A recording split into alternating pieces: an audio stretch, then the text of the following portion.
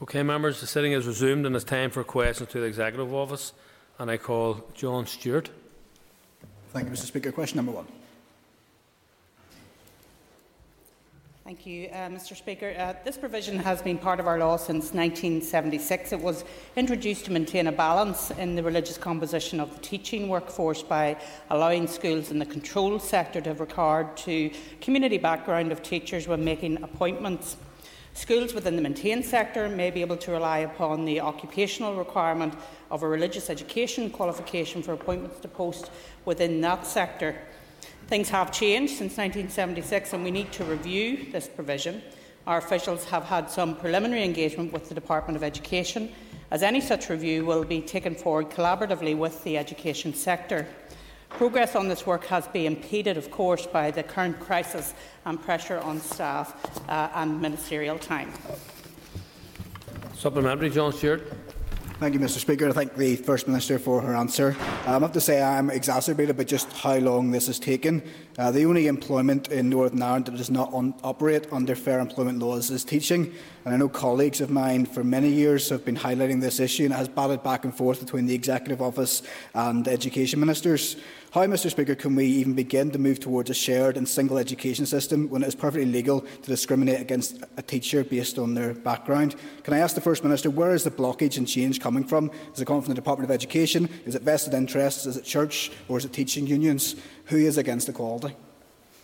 So I want to thank the member for his supplementary and indeed his question, because I do share the frustration that he has in relation to this issue. It seems like we've been talking about this forever in terms of the fair employment exemption and indeed the certificate for religious education in the maintained sector.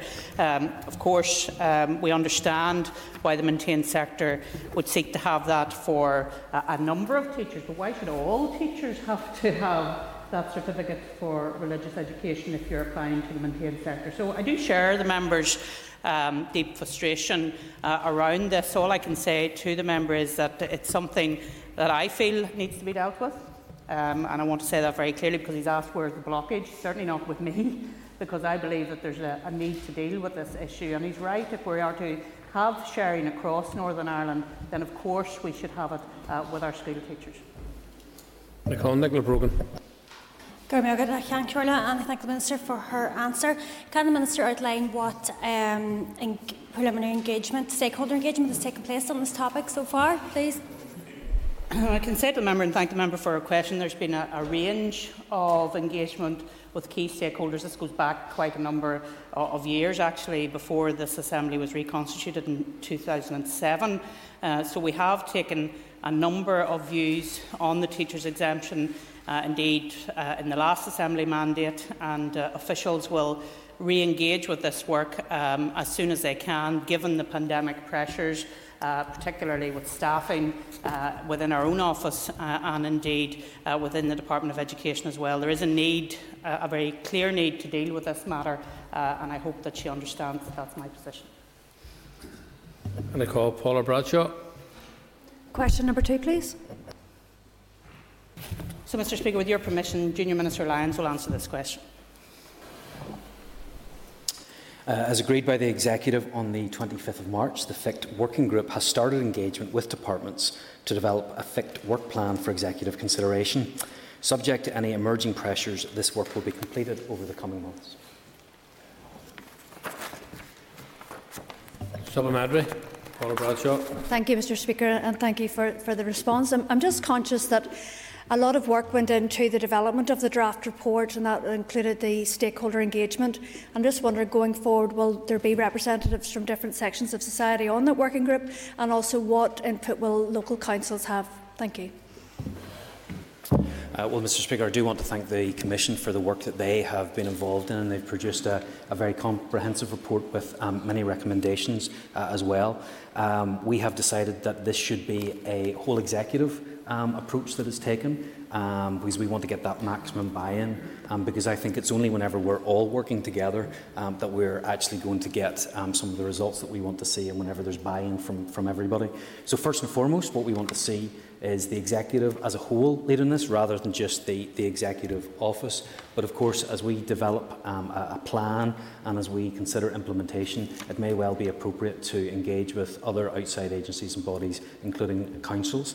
And as a working group, we'll be prepared to look at all of that and engage where necessary. Call Pat Ketney.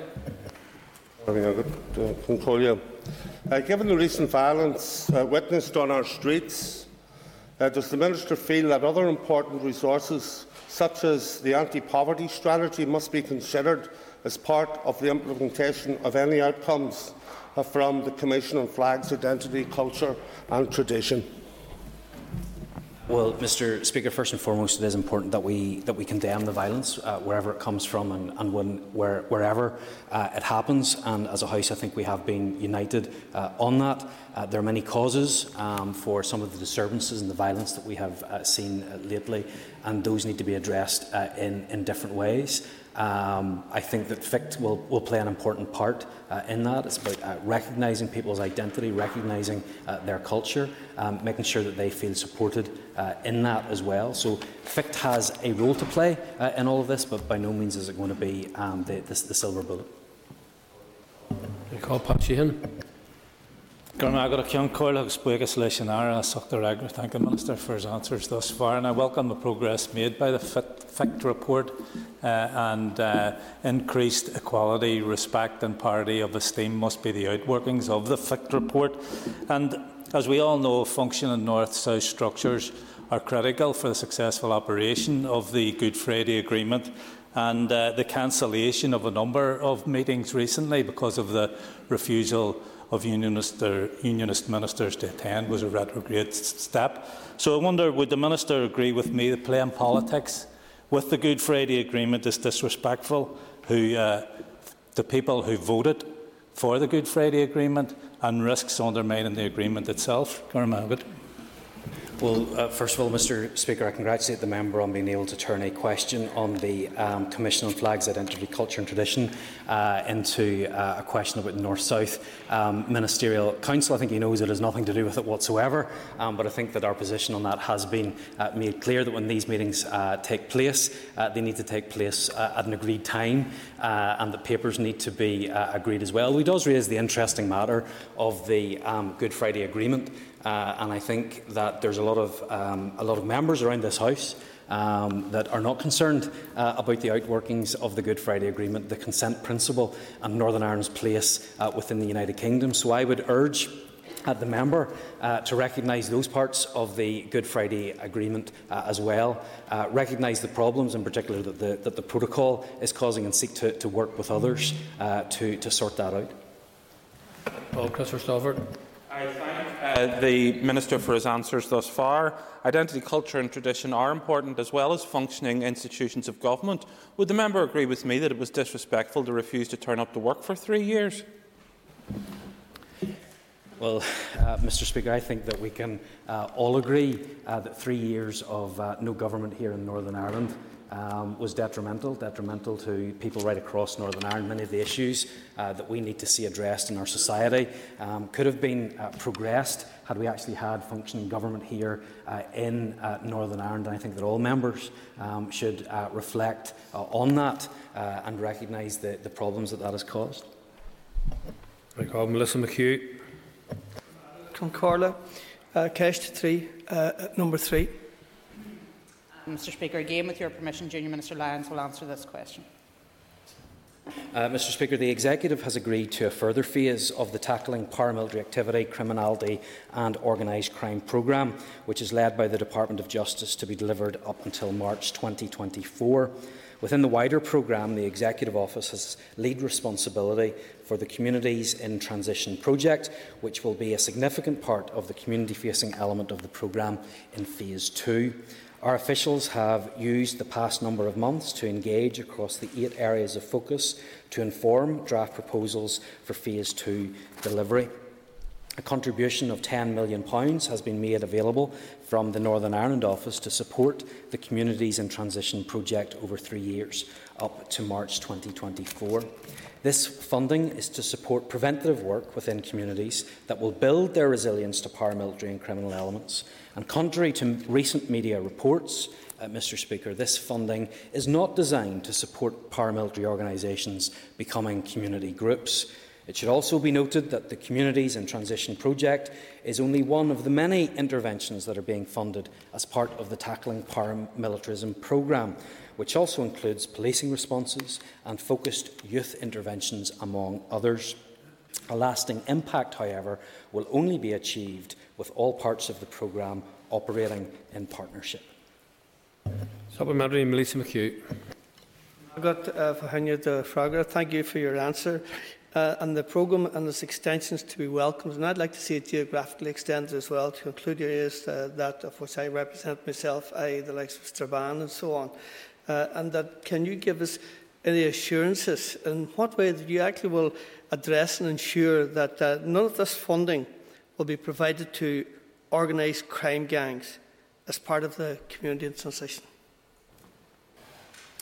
Well, Mr. Speaker, as somebody who has had the interventions in my own constituency, I can see the benefits of the Communities in Transition project and can understand why people want to see them extended into other areas. And feedback that we have had with elected representatives has suggested that there are further geographic areas which could benefit from focus on the Communities in Transition project, and if sufficient funding was available, these areas may include but are not limited to Shantallow, Tigers Bay, Mourneview and Lurgan and North Antrim, and expansion into other geographic areas is being considered within the context of planning for Phase 2 of the projects.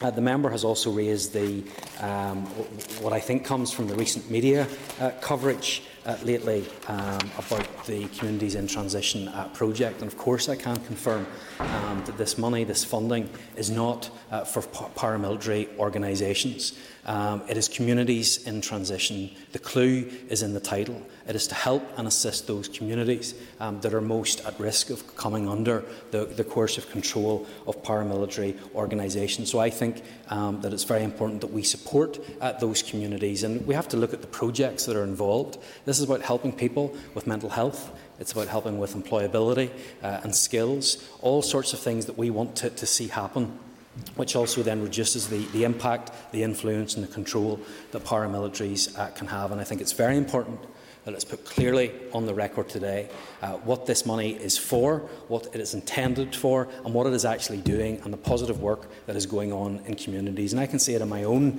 constituency, the really positive impacts and the life-changing impacts that it is actually having on people in our constituencies. I call Daniel McCrossan. Thank you, Mr. Speaker, and thank you, First Minister, for your answers to the question so far. First Minister, can I ask you, first of all, before answering my question, that when you address this House, you do so with facts. You addressed this House last week, First Minister, with incorrect claims against me that were totally wrong. So I would appreciate it if spurious remarks were not made by the First Minister. But First Minister, Mr. Speaker, how do you ensure quality of delivery and value for money for community and transition spend, and is this going to be made public?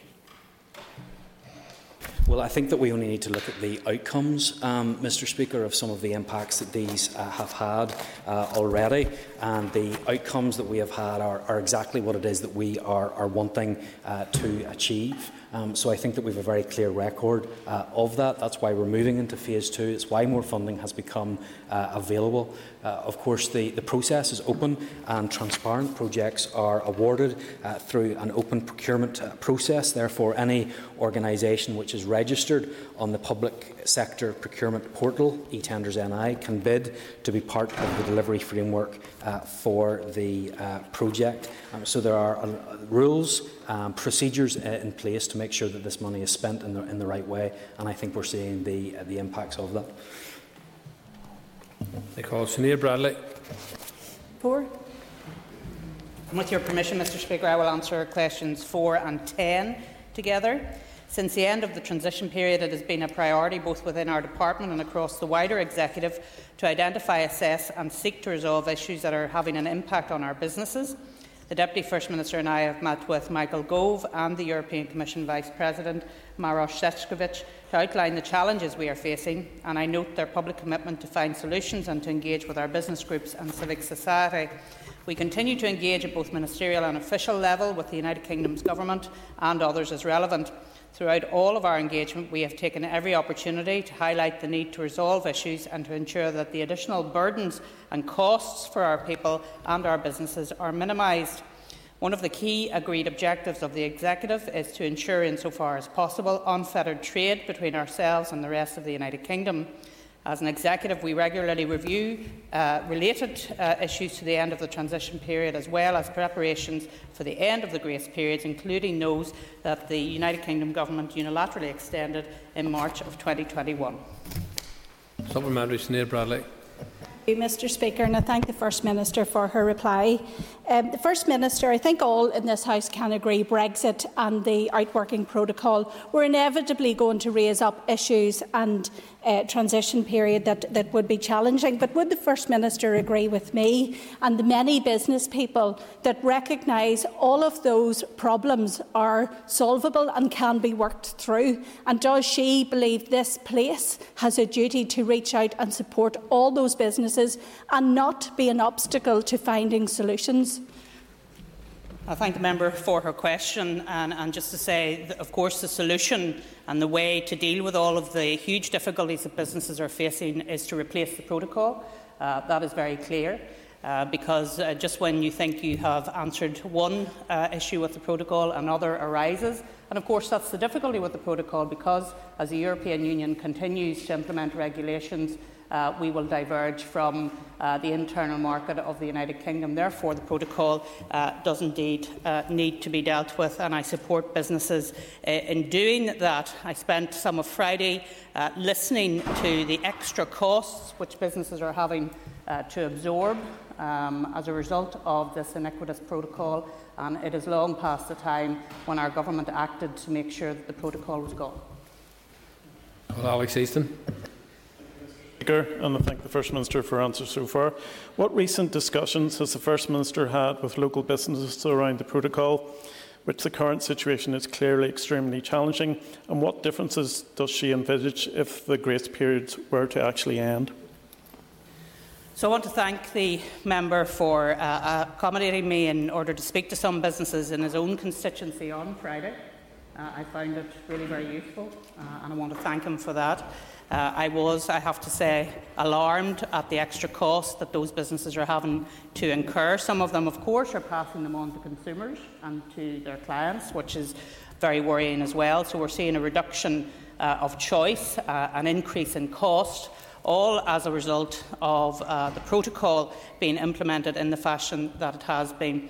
If the grace periods, of course, were to come to an end, we've heard already from the Chief Vet in Northern Ireland that the number of checks that he would be required to do would just be unworkable. Of course, the checks that are being carried out at present are completely disproportionate to the risk to the single market. We're all very aware of that. However, the European Union continues to push ahead and try to implement the protocol, which is doing no... the amount of damage that is happening to our businesses is quite incalculable. So we will need to continue to try and get the protocol replaced so that we can move on. John O'Dowd. Minister, one of the ways which our society and this institution can face the challenges of Brexit and COVID and economic recovery is through north-south, east-west cooperation. And over this last 24 hours, we've heard a number of reasons as to why your party hasn't been turning up at north-south ministerial meetings. Mr Lyons has just told us it's for diary reasons. Yesterday, your Deputy Leader of your party told us it was in opposition to the protocol. Will you assure this House and others that your party will not use north-south cooperation in your campaign against the protocol? Well, firstly, you've misrepresented what the Deputy Leader of my party said yesterday, not for the first time. And just to answer Mr McCrossan's point earlier on, I can show him the post that he put up if he would like me to show it to him, because he had it up before anybody else had it up, and that was the point I was making.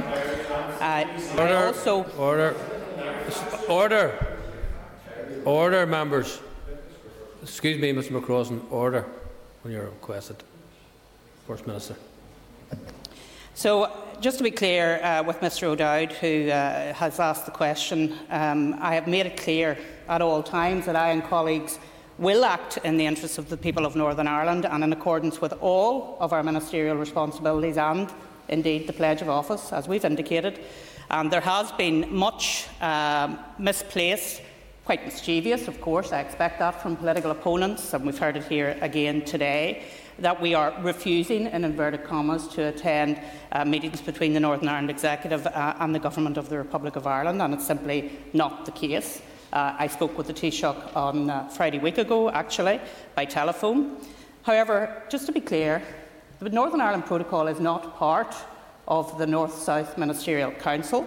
As we have outlined some weeks ago, North-South relationships will, of course, be affected by the fact that the protocol is in place because it has damaged East-West relationships. And we need to sort it out. We need to get rid of the protocol so that we can continue to have relationships with our nearest neighbour in the appropriate way in the future, so that the constitutional and economic position of Northern Ireland is something that every community can benefit from, as opposed to the dreadful situation that we currently find ourselves in. Call Jim Oliver.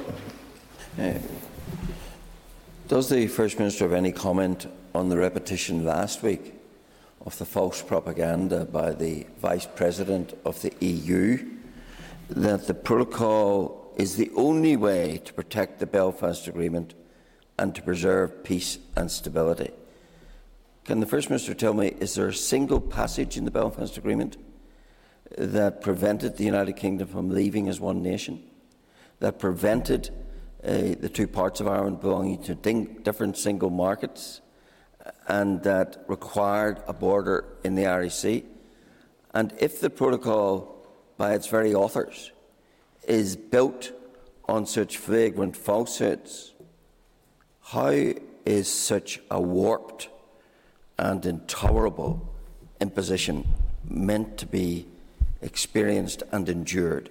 Does she agree it must go? Well, I do agree with the member that the protocol should go, and he rightly points out the misrepresentation by the European Commission Vice President and the fact that he either wilfully misunderstands the Belfast Agreement or is misrepresenting it for his own ends. I know not which. But what I will say is that there is a need for those in Europe, in London, in Dublin as well, to listen to the voices of those of us who will not have the protocol, because it is damaging the economy of Northern Ireland, but more than that, it is damaging our citizenship here in Northern Ireland as equal citizens of the United Kingdom, because we cannot partake in the internal market of the United Kingdom. Something, as I'm sure he will be aware, was part, very much at the core of the Act of Union back all of those years ago. So it is fundamentally important that we continue to put the point across that the protocol must go. Call Steve Egan. May I thank the First Minister for her answers so far. The Chair of the Senate Committee for the United Kingdom leaving the EU recently said that the protocol damages the Belfast Agreement. Does the First Minister believe that any political party in Northern Ireland can no longer call for its rigorous implementation because it is indeed so damaging to Northern Ireland? I thank the member for his question and his comments. I was made aware of those comments by his colleague at the Committee of the Executive Office last week. I was very interested to hear them, actually, that there's a realisation that the protocol is damaging the Belfast Agreement, something which his party was very much involved in from the outset, and therefore I do take on board what he says, and there is absolutely a need to deal with it, and to deal with it as quickly as possible.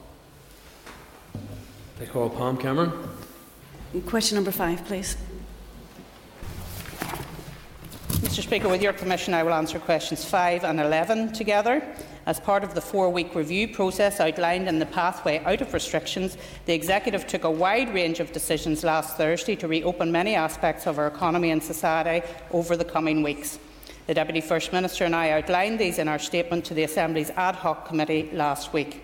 All of our decisions on relaxations that we have taken since the pathway was launched at the start of March have been informed by the data, and we are continued and committed to keeping them under review. We appreciate the sacrifices that have been made to reduce the spread of the virus, and in that knowledge we have reached these decisions carefully to balance the need to control transmission with the need to open up our economy and society again.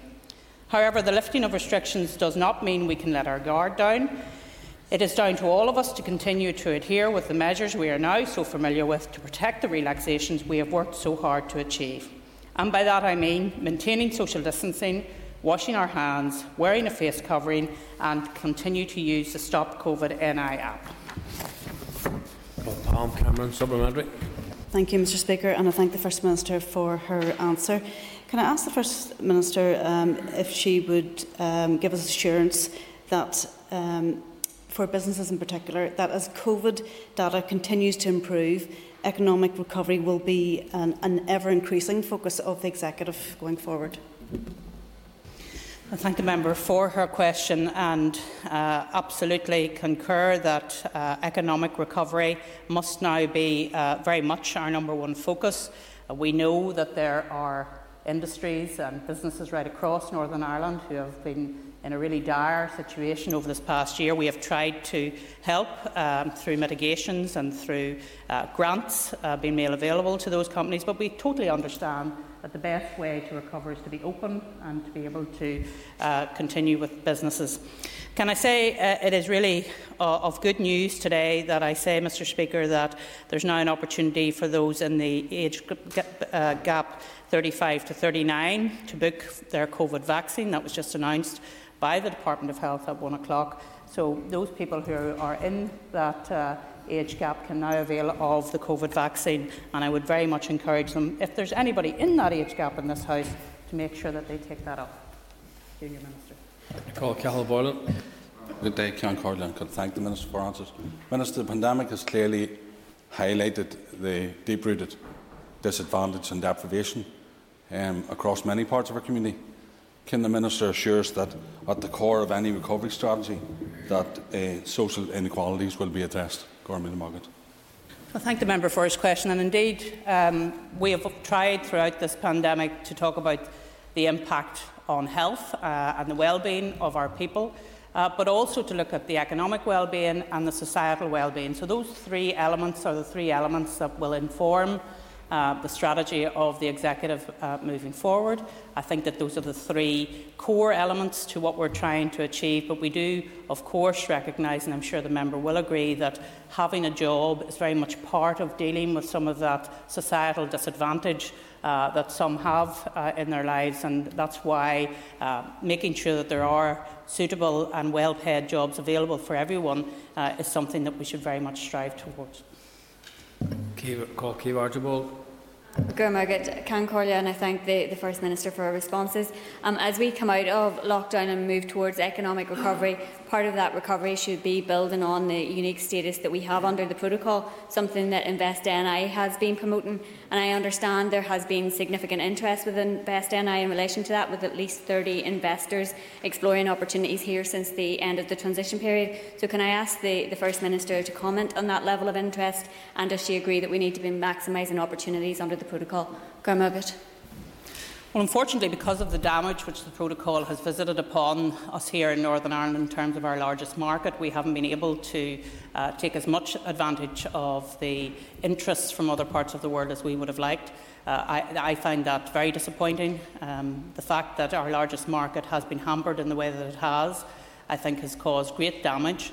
And that's why we need to see the protocol dealt with as soon as we possibly can, so that we can then go out into the world and take advantage of our young people, the skills that they have, the fact that we have such a strong educational base here, the need to bring back our young people. And there was a recent report on this, Mr Speaker, from Pivotal about the brain drain out of Northern Ireland, the fact that we need those brightest and best to stay here in Northern Ireland. Those are the things that we need to focus on in our forthcoming economic recovery. I'm going to call John Stewart. Thank you, Mr Speaker, for letting me in. Thank you, First Minister, for her answers so far. In terms of those sectors last to open, hospitality, including the wedding sector, and also tourism, will be most affected and have been most affected throughout this. Can you give an assurance to the House and to those sectors that financial support will be there, will continue, even when they open in a partial way, to support them through this? Thank you. Well, certainly the decision of the Executive last week was that the financial support would continue until they were fully reopened again. Some of those hospitality venues who have outside premises can open, as he knows, on the 30th of April, but their support will continue because they cannot open fully, and we think that that is the right thing to do. Very conscious of the fact that there are many within the wedding industry who have suffered greatly. But I mean, my heart goes out to those who have had to organise. I was speaking to a couple at the weekend. 4 times they've reorganised their wedding. I mean, that is just incredible. What a stress that is on our young people, and maybe not so young as well. I'm not going to be ageist. But it is important that we continue to give support to the industry, and I know the Economy Minister is continuing to keep in close contact with the industry to see what else we need to do to help them. That ends the period for list of questions, and we now move to 15 minutes of topical questions, and I call Sinead McLaughlin. Thank you, Mr Speaker. Can I ask the Minister, under Section 52 of the Northern Ireland Act, sets out the legal duty on ministers to attend meetings of the North-South Ministerial Council, and where there is any doubt over which minister should attend, it is up to the First Minister and Deputy First Minister to attend. On what basis did you fail to nominate someone to last week's North-South Ministerial sector meeting? The sectoral meeting, which the Transport Minister, Ms Mallon, decided would go ahead, despite the fact that she had been told that it did not suit the nominated person who would accompany with her, despite the fact that the agenda and the papers had not been agreed by my office. You know, North-South Ministerial Councils are to proceed by agreement. That's the whole point, that there is a unionist minister there when a nationalist minister is in the lead, and vice versa. So all of these things have to proceed by agreement, and I very much hope that agreement and consensus will be sought by those ministers setting up North-South Ministerial Councils in the future. Supplementary, Sinead McLaughlin. Thank you, First Minister, for your answer. Now that you're quite well aware of the distress that not appointing someone to attend that meeting has caused to this House generally, will you be assuring this House that the Minister Dodds will be attending the meeting later on this week, or is there some excuse that we might learn now that that will be impossible too? Or the distress is. My goodness, if this is what distress looks like, I hate to see what real distress actually looks like. But in terms of the NSMC, I've indicated to Mr O'Dowd, I will indicate to you as well, I'm fully aware of our ministerial responsibilities as outlined in the Pledge of Office. I have told her why the meeting did not go ahead. It is up to her whether she believes it or not. That's a matter for her. That is the reality, that there was not agreement on the agenda, despite the fact that her minister decided to tweak the draft agenda on Thursday night, thereby breaching ministerial protocol by putting papers which are for the executive out into the public realm, which, not for the first time, I have to say, from the SDLP. However, that's a matter for her. George Robinson's not in his place, and the next question 3 has been withdrawn. I now call Mark Durkin. Could I ask for Mark Durkin to be brought on screen? Could you invite Mark Durkin to ask your question, please? I thank the First Minister for her answers thus far. The Minister will be well aware of the scale of the challenge we face to address mental health issues here. We were in a bad place pre-pandemic. We're in an even worse place now if we're listening to any of the experts. Responsibility doesn't lie solely with the Minister for Health. Could the Minister outline what plans the Executive has to address our mental health crisis? Member for his question, a subject which he returns to frequently, and can I commend him for that. The subcommittee of the Executive which deals with mental health resilience and well-being and suicide prevention is one of the best attended, I have to say, subcommittees of the Executive. It's one that we all take very, very seriously, and we want to interact with those health professionals that come to that subcommittee. The last subcommittee we were briefed by the interim mental health champion when she was able to bring us up to date with what interventions are going on at that time. So that committee continues, as he rightly says, to have a whole-of-government approach to the mental health issue. Of course, primacy lies with the Minister of Health, but we all, as an executive, stand foursquare behind the Minister of Health as he tries to deal with this incredible difficulty, which unfortunately, Mr Speaker, is only going to get worse as we move out of the pandemic. I call Mark Duggan, supplementary. Thank the First Minister for her answer, and I do hope that this is one thing that can unite parties and people here. Political discord and instability does nothing to help our population's mental well-being. As chair of the all-party group on mental health, I'd like to take this opportunity to ask the First and Deputy First Ministers, and indeed all MLAs, to unite in support of Mental Health Awareness Week that's coming next month and renew their commitment to tackling the pandemic of poor mental health. The member for that, and indeed, not going to speak on behalf of the Deputy First Minister, but I'm sure that if there's something he would like us to do to mark that collectively, we would be more than happy to look at that, because I think it is something that unites everybody, not just in the Executive, but right across this House.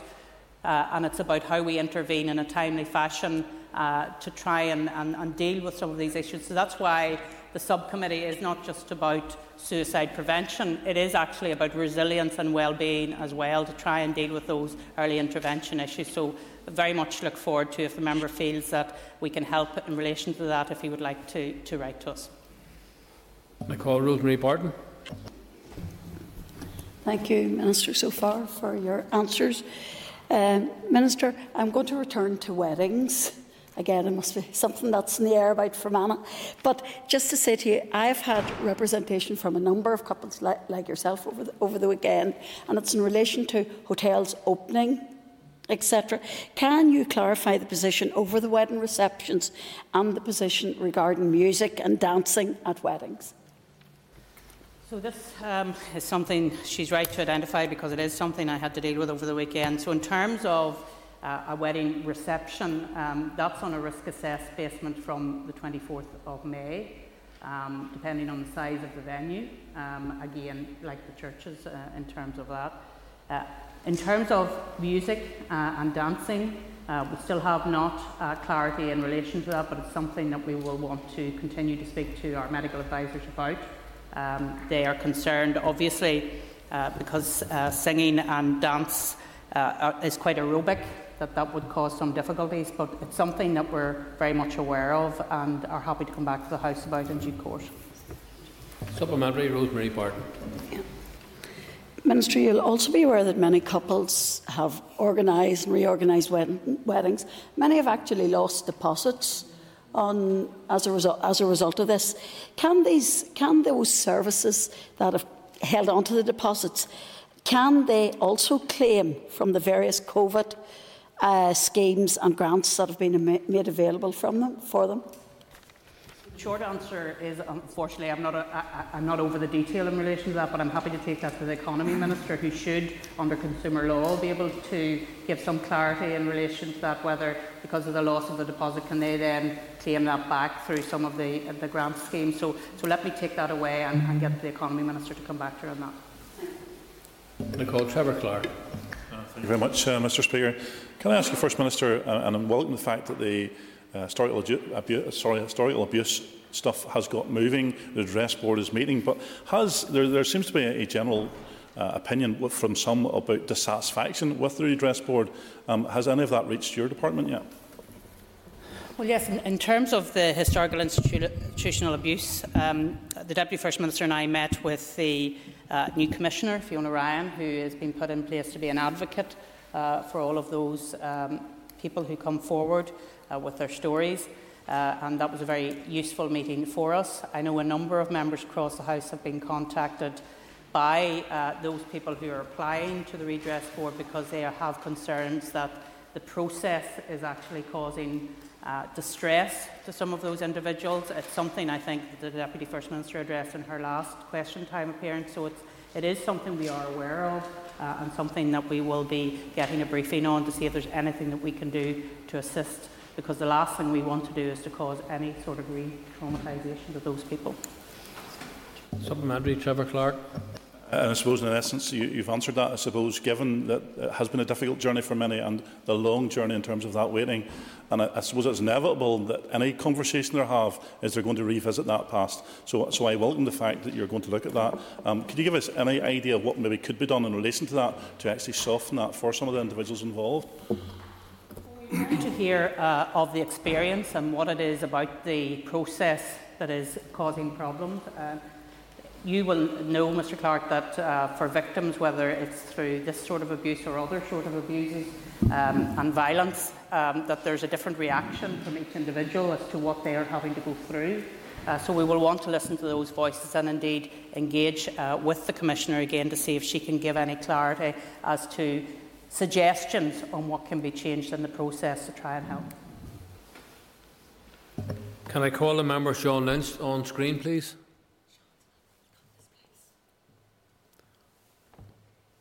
The member's not in his place. We move on to, I call Pat Cadney. Mr Cadney's not in his place. I call Pat Sheehan.